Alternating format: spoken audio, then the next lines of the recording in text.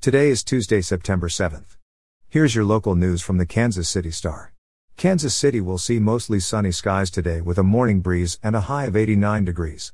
Here's today's top story. When Jackson County prosecutors announced in May they had determined Kevin Strickland as innocent, he envisioned speeding down Interstate 35, away from the Cameron prison where he remains incarcerated, to see his ailing mother.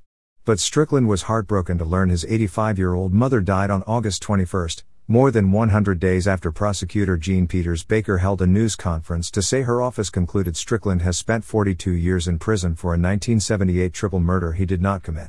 Loved ones had hoped that 62-year-old Strickland would be able to attend his mother's funeral services Saturday at Graceway Church along Blue Ridge Cutoff in Raytown, where relatives came to mourn. A hearing during which prosecutors would have argued Strickland as innocent before a judge had been set for Thursday. It could have led to his release as early as Friday.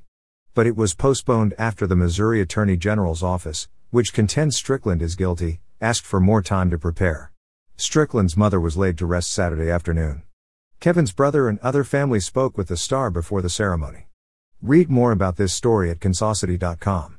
In Johnson County news, a video recording of an interview with a police officer is yet another piece of evidence that was missing from Overland Park's release of the investigative file on the John Albers shooting. Mounting pressure led the city of Overland Park to release the officer-involved shooting investigation team's report in late April. The city said the 498-page report, quote, reflects a complete and thorough investigation. But in the months since, more information has been discovered. That includes a lab report with a ballistics analysis and a digital reconstruction of the shooting scene. It also includes hundreds of still photos captured from police dashcams. The recordings had been released, but the still images had not.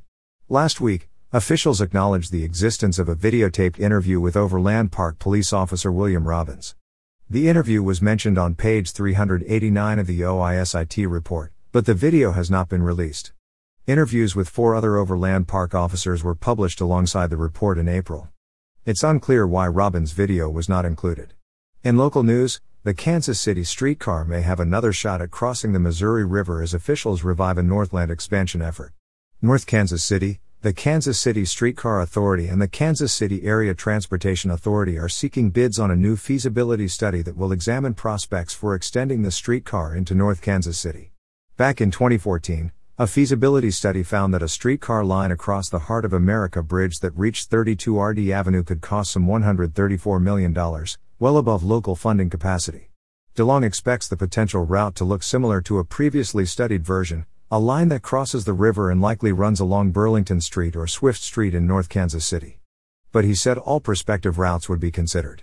As ever, the biggest question is about the cost of the project and potential funding streams, likely a mix of federal grants and local property taxes like those that funded the starter streetcar line in downtown Kansas City. DeLong thinks the streetcar extension would improve mobility for residents on both sides of the river. And he expects the streetcar line to spur redevelopment, particularly in underutilized areas of North Kansas City. And finally, in sports, Chiefs running backs Clyde Edwards-Helaire and Darrell Williams were banged up in preseason action, but Kansas City is expected to have its starting backfield intact for Sunday's season opener against the Cleveland Browns at Arrowhead Stadium. Quote, they practiced this past week and did a nice job with it, Chiefs coach Andy Reid said Monday of Edwards-Helaire and Williams. Quote, it looked like they were moving around pretty good, so I think we'll be okay there. The Chiefs' confidence in the duo's availability is further reinforced by the lack of moves to bolster depth during last week's roster trimming to establish an initial 53-player roster. Kansas City's active running backs group currently consists of Edwards-Helaire, Williams and Jerick McKinnon, alongside fullback Michael Burton. The Chiefs also have running back Derek Gore on the practice squad. You're listening to stories from the Kansas City Star. Find us at kansascity.com to read more about these stories and others.